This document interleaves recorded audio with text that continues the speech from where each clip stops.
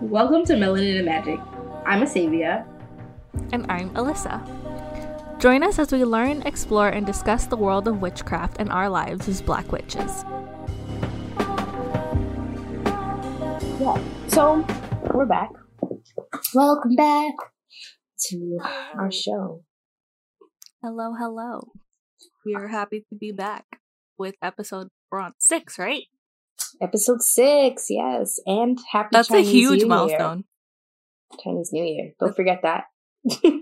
Oh, yeah. They say to call it Lunar New Year because it's celebrated more than just in China. I didn't know that. Oh. But I grew up. It's okay. It's really hard to break habits. Like when you grow up, I know. It was called Chinese New Year. And it's really hard. Yeah, it's very like American, supposedly, to call it that, which makes sense.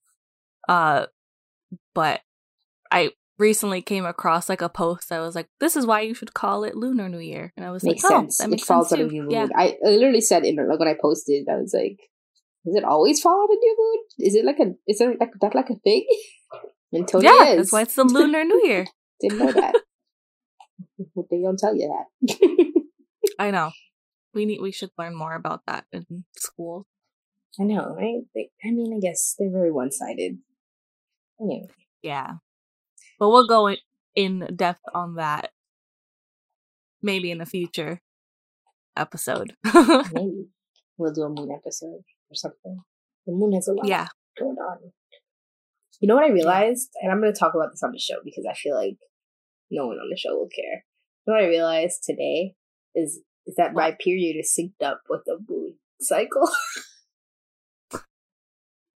I mean,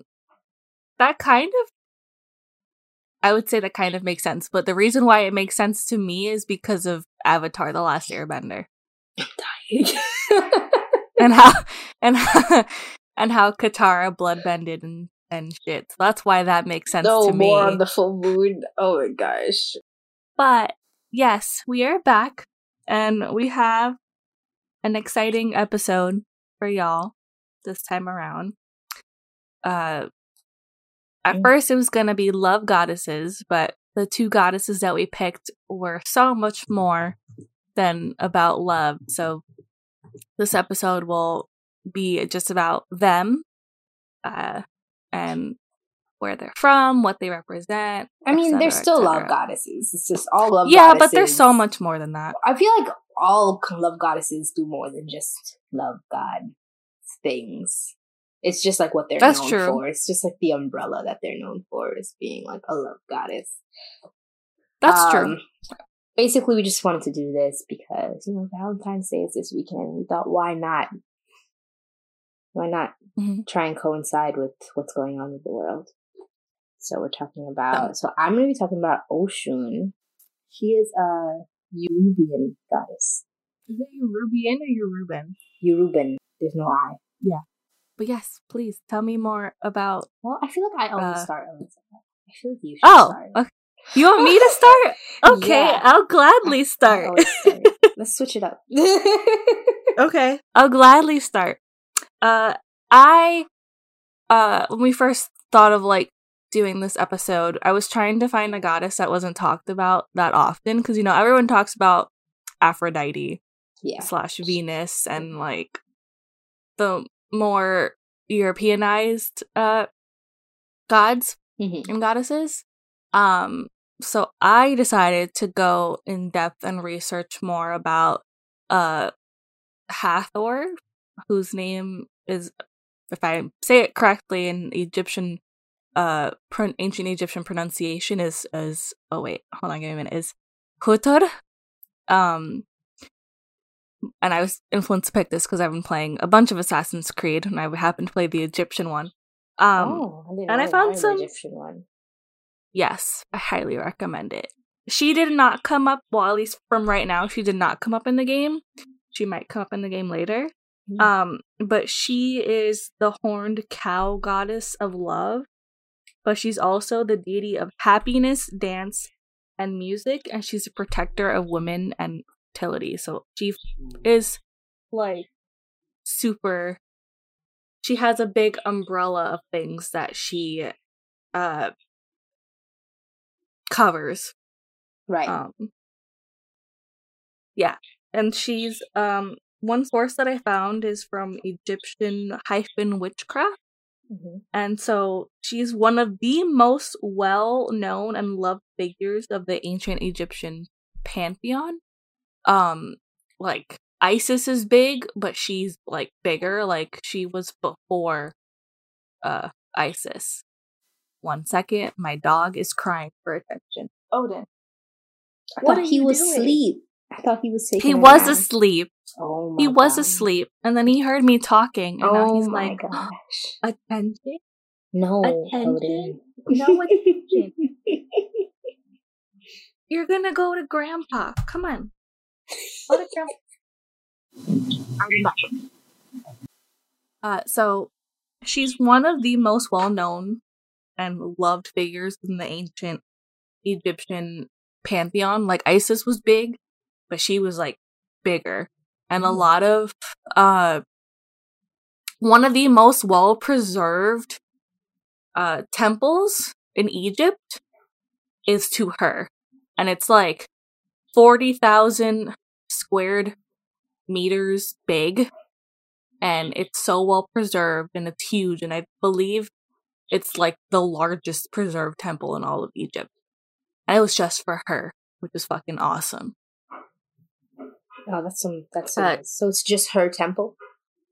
Yeah, and it's only devoted to her. I think it's in. I wrote it down. It's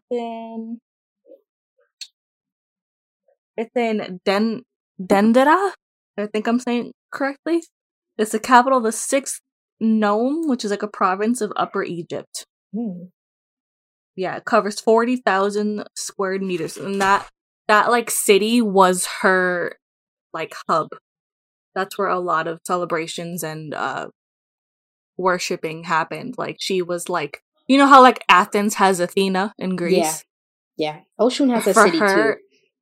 Oh really? Mm-hmm. I wouldn't know. I mean, a city or a town. I don't really know if does it qualify as a city. I don't know if there are a specific number of people that need to live there for it to qualify as a city. But Oshogbo, Nigeria. Is her, yeah. Yes, that's her. That's her town. That's her land. It's so interesting how all of these like deities spread throughout many pantheons are like hyper worshipped in one specific area. Mm-hmm. Like they're worshipped all throughout, but like there's one like city that like focuses on the specific deity. So like Athens was Athena. I believe Sparta was Ares, the god of war. I could be wrong. I don't know. And then you got Dendera for Hathor, and then Oshogbo. Oh, is that what you said? Oshogbo. Yes. For Oshun. That sounds right. We apologize for our butcher of pronunciations, but we're trying. We're American, okay? I know. We don't know much. No, we don't. Let me see, what else do I have? Oh, yeah. So she is described as being a woman with a sun disk and 2 cow horns sitting on her head. So she is known as like the cow goddess. Maybe it's because of like the process of life of cows, possibly. I didn't really find why she was represented by a cow and like what her manifestation is, like why it's a cow. I'm not too sure. I assume it's probably because of the resources and stuff a cow provides, maybe. Oh yeah, maybe. Like that makes sense to me. But I'm not too certain. If you guys know, please let me know, because I would love to know why she's represented as a cow and what made her this way. You know, like what? Because you know, a lot of these gods have like origin stories. I couldn't really find her origin story fully. I know that she is like, they say that she's the mother of Horus, but they also say Isis is the mother of Horus. I think her and Isis like intertwine. Yeah, they get interchanged probably sometimes. Yeah, I think so. Probably because they both are the same they both cover like similar aspects. Hathor is just like the predecessor. If I like read that correctly, she's like the predecessor of Isis. Super interesting. Oh, something else that I found really interesting.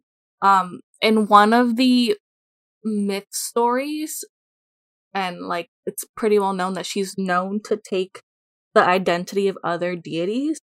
So one like super well-known example. Yeah. One super well-known example is apparently with the goddess Sekhmet, who is like, she's like a god of war type thing. So basically she gets upset at the way the Egyptians are worshipping Ra. And so she turns into Sekhmet to basically punish people and like vanquish their enemies and stuff to preserve like worship for Sekhmet. And the only way that they for Ra, the only way that they could turn her back to being Hathor is by giving her milk. And she drinks the milk and turns back into Hathor. Oh my gosh. I guess that has something to do with the representation of her being a cow as well. Probably. But I wonder if she was always represented by a cow, like, prior to that, or if that was, like, the defining moment that defined her as, like, a cow. Wow. I couldn't really, like, find that. Mm-hmm.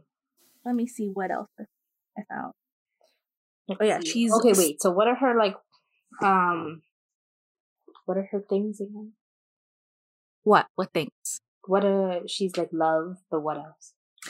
Oh, yeah, she's love, happiness, dance, music, protector of women, and, like, fertility, and she also is a little bit represented with, like, sex. Mm-hmm. Yes. Which I think is pretty common. Here. Yeah. With Oshun. There's a lot of overlap. Yeah. She's synonymous with Aphrodite. Mm-hmm. So that makes sense to me. Like, I guess because, you know, like, the Romans took over Egypt at one point and stuff, so they probably just took... Yeah, I mean, they shared... merged. Yeah, they shared a lot of myths and stories, so it's kind of like... I can see... It's like the Aphrodite-Venus thing, like, they just have different names. Exactly, yeah. Yeah, she basically touched every single area of ancient Egyptian life, which is probably why she was worshipped on such like a huge scale, because she had so many categories and they prayed to her for like everything. That makes sense, yeah. And the Queen of Egypt identified closely with her due to being the mother of pharaohs. Oh. Like, because, you know, like, the Egyptian queen would give birth to a pharaoh, and Hathor was said to be the mother of Horus, so that's probably why, like, because Horus is huge in the ancient Egyptian pantheon, so I guess they felt like they connected to her because they too were giving birth to, like, royalty, you know? Yeah. Awesome.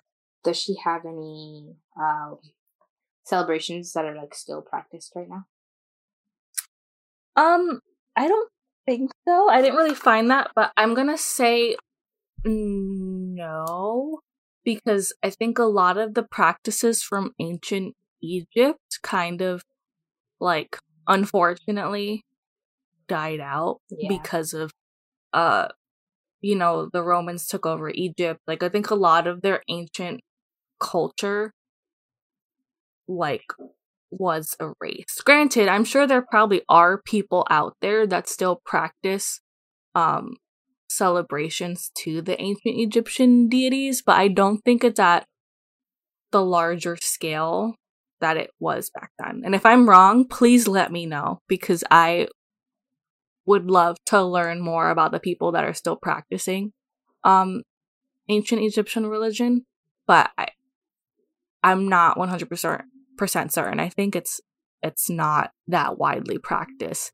compared to, like, the Yoruban religions, for example, are still so heavily prevalent in, like their culture in like Nigeria and I believe Ghana. The Yoruban religion is still practiced like as it was in, I want to say, in Nigeria. I think as it was. I mean, as much as it was, as it could be, modern day, whatnot. But then there's this whole other aspect of like the diaspora, and basically how in Trinidad, for example, they have Obeah, which is basically their version of the Yoruban practice. Then there's Voodoo, which is also a branch of it, and then there's Santeria, which is also a branch of it. So it's like so interesting, I think, that it could still be practiced, even though they tried to put out the fire. I know. I wish. I mean, I hope that it did, that the ancient Egyptian, like, practices are still somewhat around, and the worship for the ancient Egyptian deities are still around, but, like... They're probably just incorporated into other things. Probably, and it's also probably, it could be in super small, like, not really tribes, but it could be, like, in the more native peoples of Egypt, if they're out there. I'm not too sure about how. I know a lot of Egypt is heavily Muslim now. So maybe that could be another reason why it like is not heavily prevalent, because of the presence and the power of Islam through the Middle East. Right. It's still okay. Yeah. Well, do you have anything else? Do you have any stories that you want to add? Wait, I know you said you couldn't find an origin story for.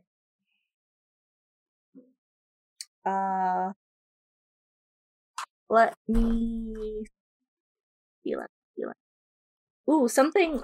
It's not really like a story, but something I found really interesting is that she also had like a strong connection to like the dead and like the passage of the dead into the Duat, which is basically like their afterlife? I wouldn't say underworld. Yeah, like the afterlife. Yeah.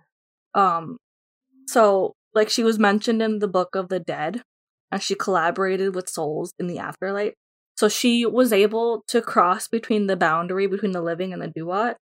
And she was heavily like associated with the burial process and like the funerary process of people that passed. So because she was able to cross that boundary, so she helped the souls cross over to the other side.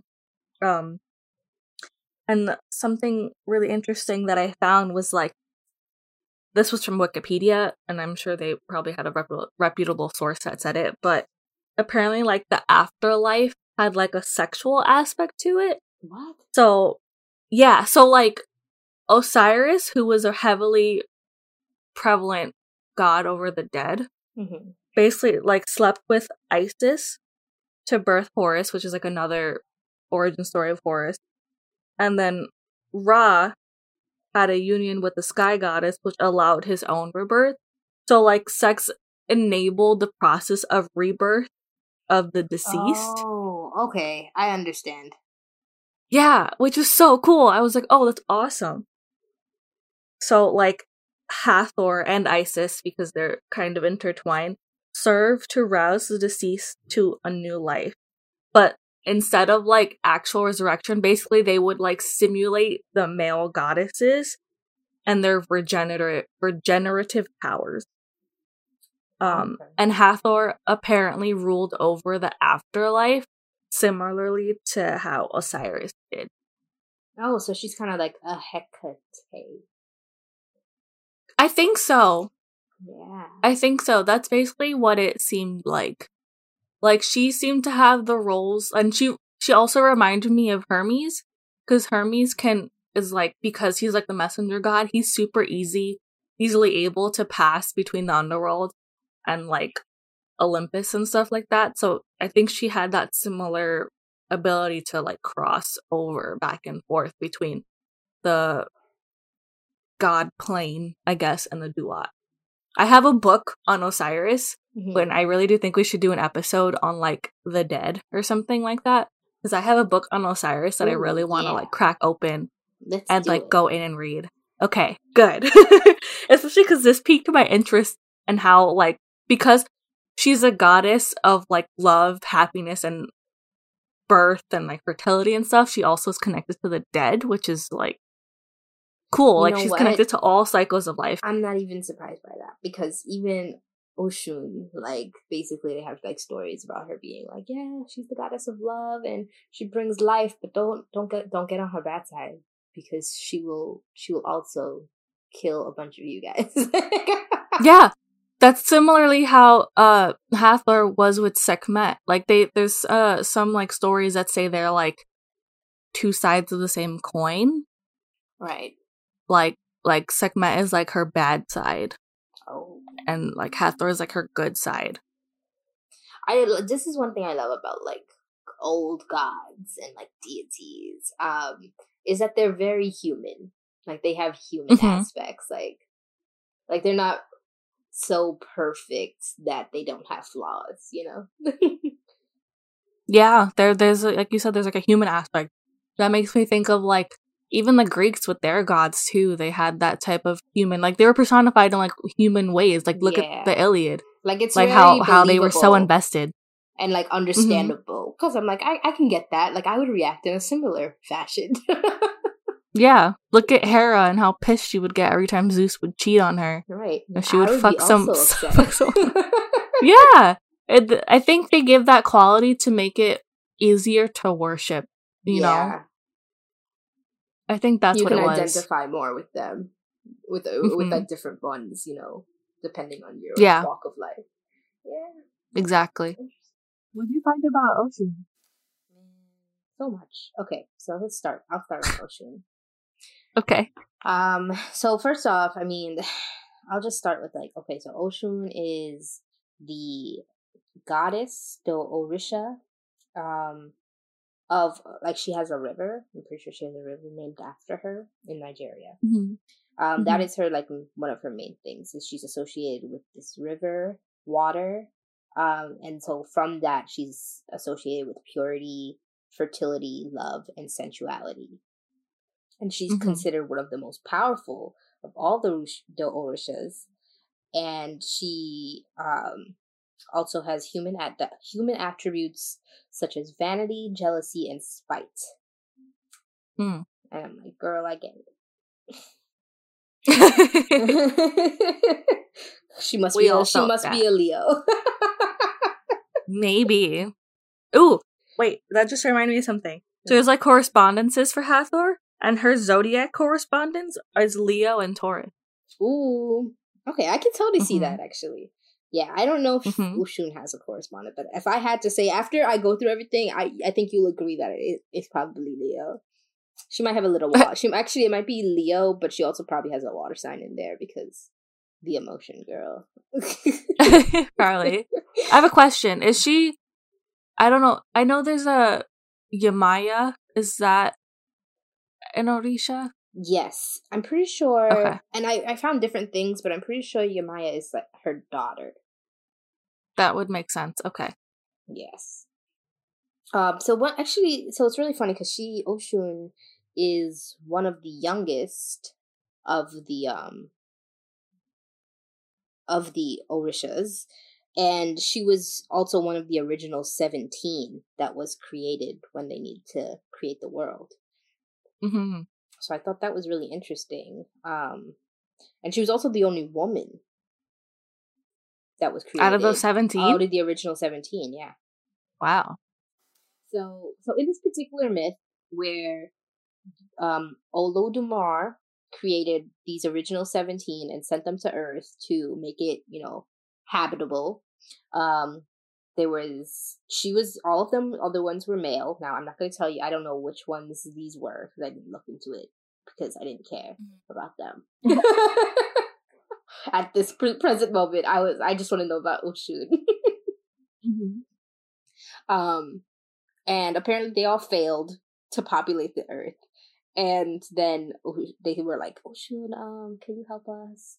And she was like, yes, I'll help because you guys are failures. And she brought forth her sweet and powerful waters and brought the earth and humanity into existence. So by this myth, we wouldn't exist without her. So thank you. Yes, thank you. And also that's why she's the goddess of like fertility. Because she Makes sense. Just like brings life to this planet.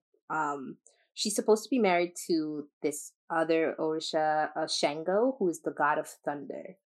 And I was like, that's very cool. But I mean, she's not his only wife.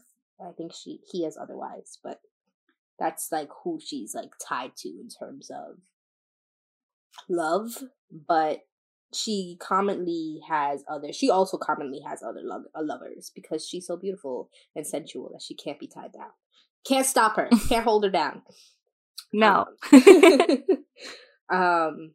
But you know, on the flip side of that, as I was saying earlier, there's another story that says like, you know, she was angered and she flooded the earth and destroyed a bunch of crops and caused a bunch of droughts by withholding her waters. And then, you know, once she was appeased, then she was like, all right, you guys. Oh, somebody's music. Good song. I can hear it too. I was like, I haven't heard that song in a while. Is that Eminem? Yes, and then she would save the earth from destruction. And I was like, yes, I love it. Show your power.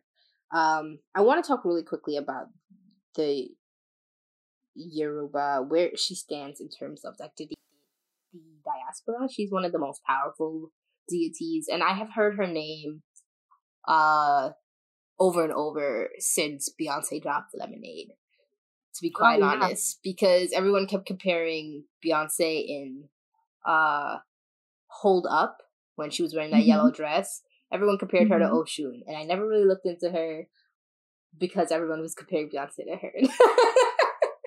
But I feel like this has been a long time coming because I've been hearing her name in like over and over again, and she's been gaining a lot of popularity in terms of like people researching her. So for example, in Afro-Cubans, they synchronized her with another Catholic saint called the Lady of Charity, and this was one of those. Is this Santeria? Yes, this is one of those like mergings in terms of like they wanted to still do Yoruban practices, but to abide by Catholic, oversights. So she is associated with this Lady of Charity because of her beauty, femininity, love, and sensuality. And I thought that was interesting. That is interesting. I've always wanted to look into Santeria more. Because, like, in the Dominican Republic, I know that they do practice, like, there's Roman Catholicism there, I'm pretty sure. But, I think that was, like, one of the bigger religions there. But I'm pretty sure that there was also Santeria practice there. Like, I'm pretty sure my family practiced Santeria way back when. Yeah. So I'm always intrigued to hear about like Santeria, you totally should look into and their practices.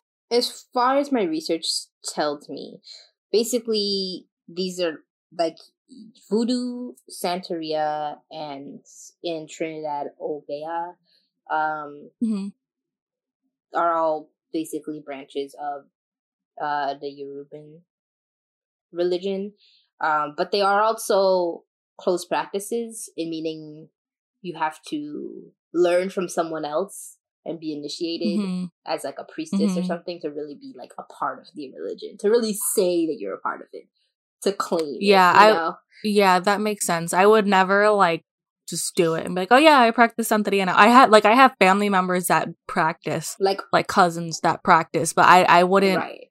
I don't know if they are like you said, like they were, I guess, initiated into the practice. But I think it's more I think it's more like learning from a person. Like, instead rather of, than like, doing your own research. Like, there's gonna still be stuff, like, even when looking at Oshun, like, there's gonna be things that you're not gonna find because it's a closed practice and they keep it to, like, a word of mouth passing down kind of thing. That makes sense. Yeah. To preserve their practices and their customs. Right. I found this article on Vice where it was this lady, the author. She said the title of the article was "I converted from Christianity to an ancient African religion," and it was Yoruba. But she didn't really fully convert. She's not like a priestess, but she was like talking about how she needed that grounding in the Yoruban practice. Basically she lost her dad and she just like felt kind of lost in terms of like faith, and she found she did a lot of research on the Yoruban, and it grounded her. And she really fell in love with it. So I thought that was really interesting. I want to do a whole episode on European. Yes, I agree. Because I learned a lot in the African art history class, and I made a post on Tumblr that got a lot of traction about like how they view their ancestors and like the ancestral plane. And so I was gonna say that's probably why that lady felt such a connection, because of how right, because how they view the afterlife. Yeah, she did say that. Exactly. She mentioned that in the article. Exactly. Whenever we make that podcast, I'll gladly make like a post for everyone to see, like summarizing, and maybe like a graphic post of what in the research that I found, that I made that post on Tumblr about. And it's really interesting because there's like Yoruban priests and priestesses on Tumblr. And like some of them reached out to me and like, they talked to me about it, and they were like, thank you for doing this, for educating. They like fixed some things from what I've learned and like gave me information and stuff. Like, yeah, it was really interesting. Their practice is super, super intriguing, and they're very open to like educating people. I love that. On their religion. Yeah. I'm sure I could probably reach out to that person. As I was looking into it, I was like, oh, this is very like in depth and very interesting. It's very like I wasn't expecting to find such an intact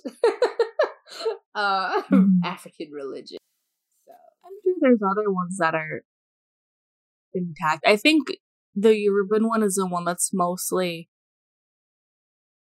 I guess maybe mostly practiced probably because of like the African diaspora, and it's like widespread. I think it's just because that area is where a lot of slaves were taken from. That yes, that west, Nigeria, Ghana, Benin, all that, Togo, up and down that coast. So I think that has a lot to do unfortunately.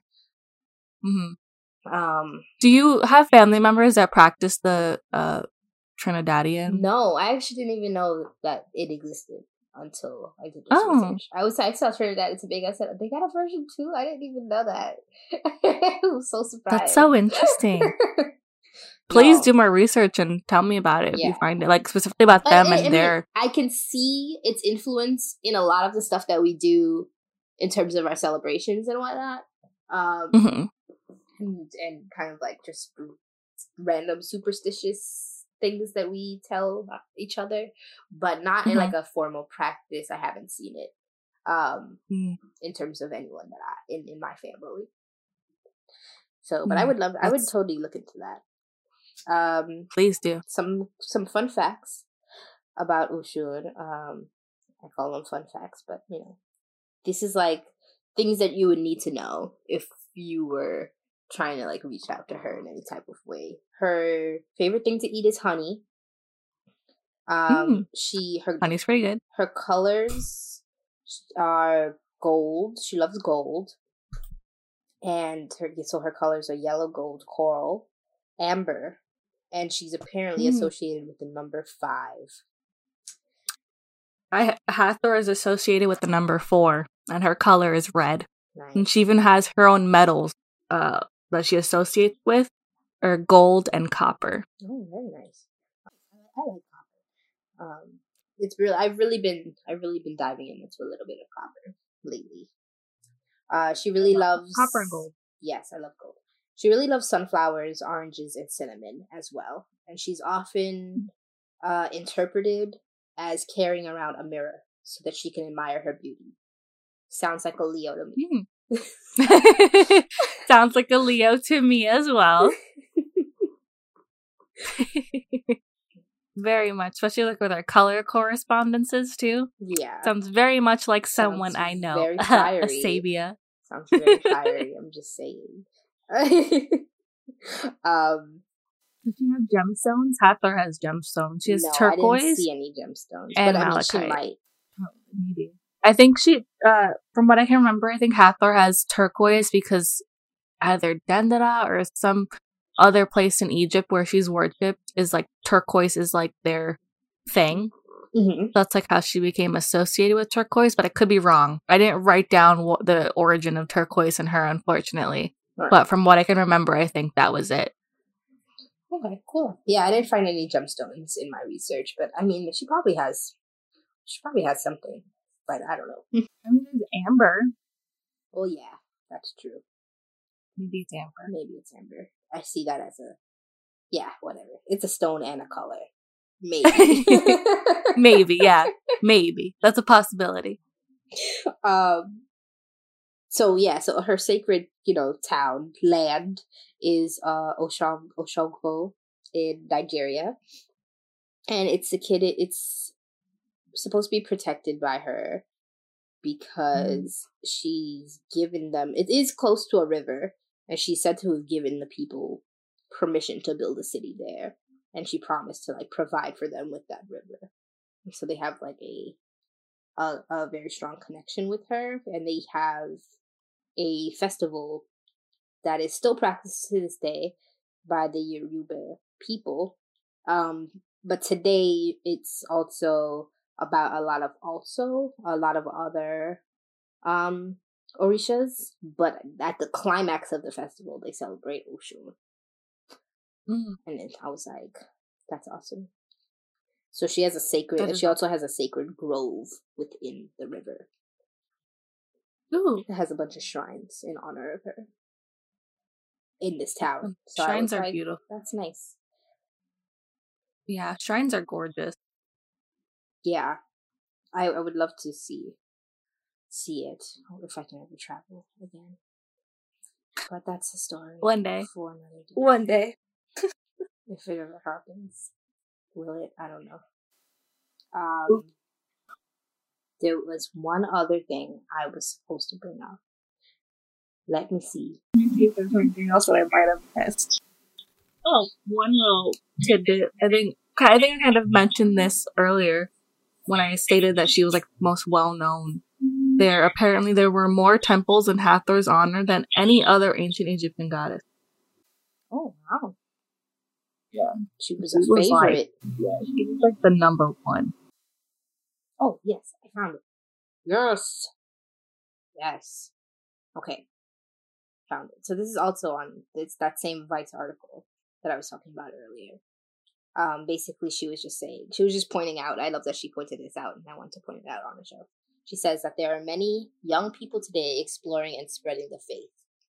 Yoruba. There's a French-Cuban electronic soul duo called Ibi that sing in the Yoruba language and use other Orisha allegories in their songs. Then she says Princess Nokia raps regularly about her Orisha altars.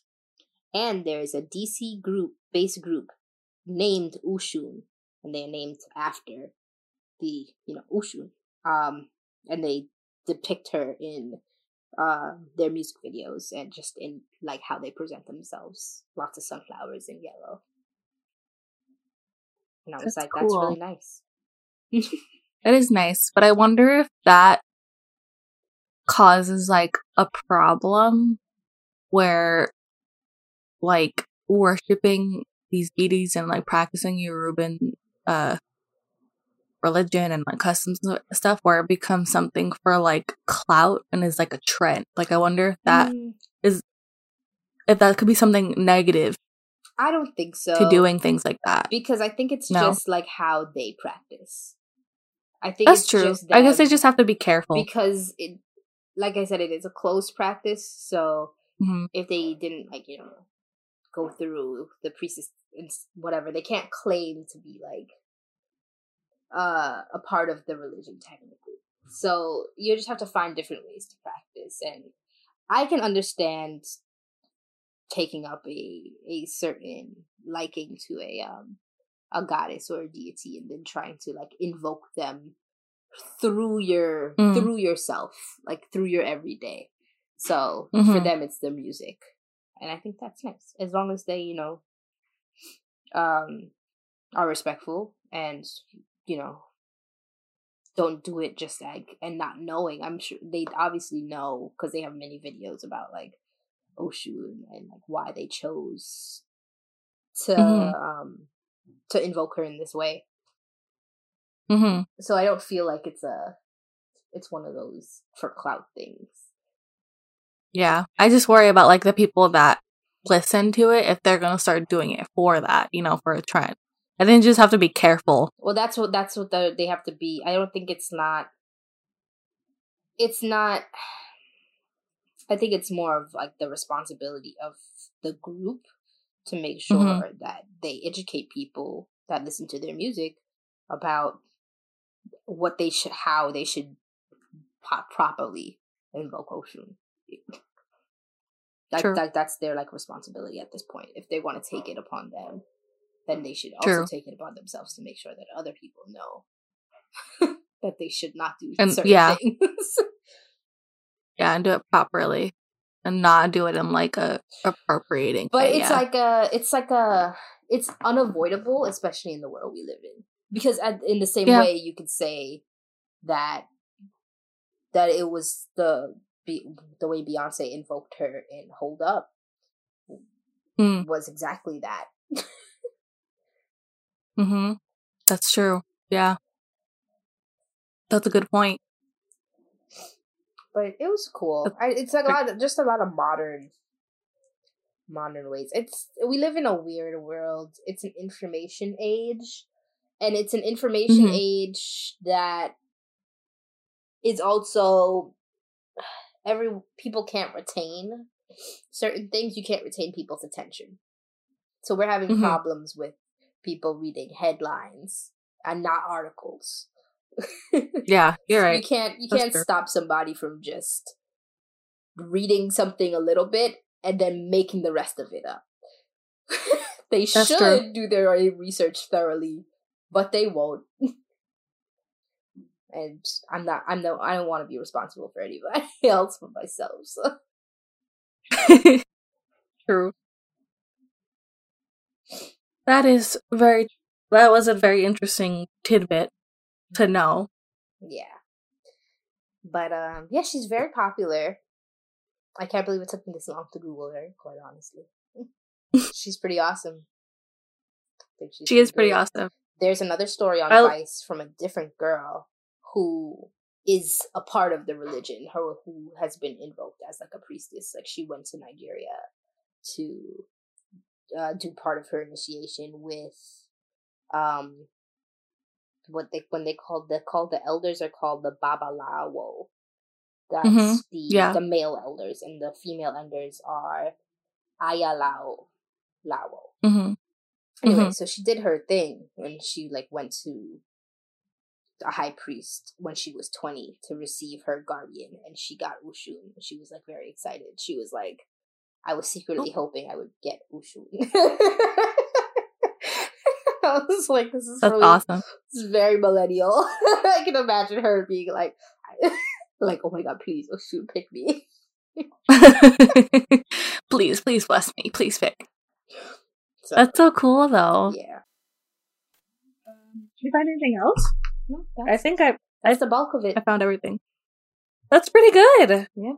I think we both dived deep into these two goddesses pretty well.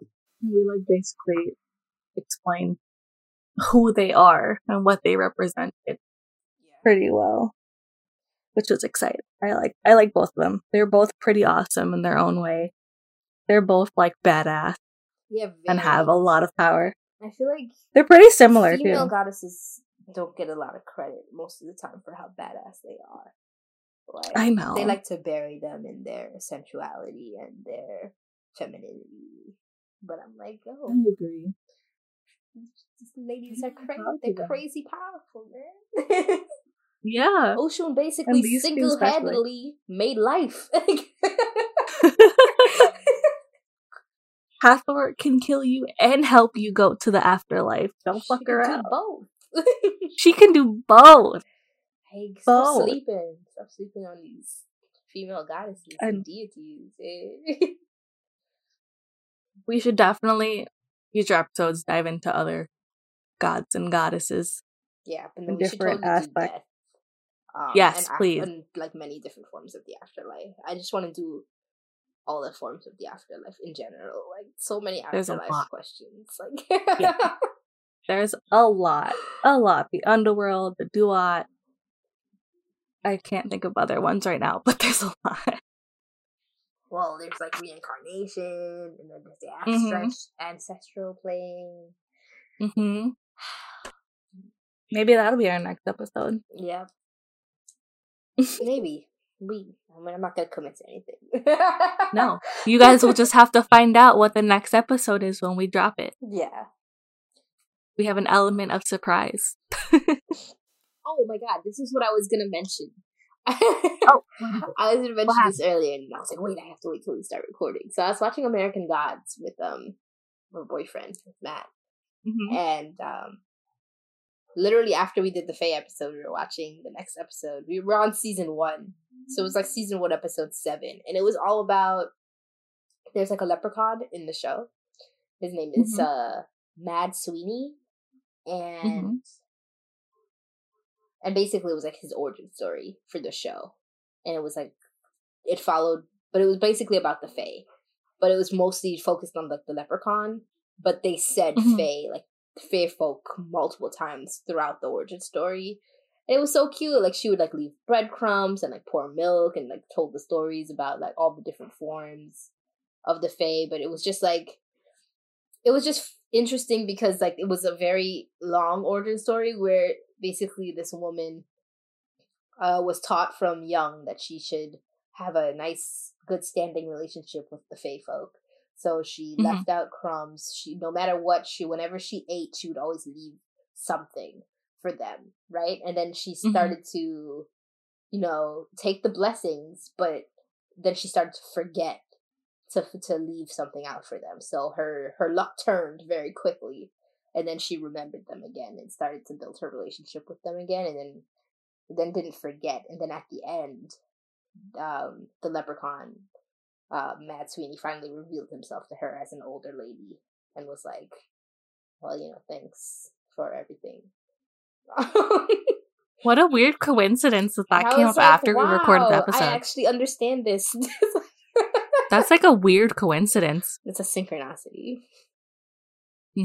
But the universe is like, you talked about it, here you go. Yeah, I think they might actually bring Oshun in the newest season of American Gods. I think I heard that somewhere, but I'm not positive because I'm on season 1 and that's season 3. But I'm pretty sure I read that somewhere. I haven't watched American Gods. I gotta check it out. It's very confusing, to be quite honest. The first season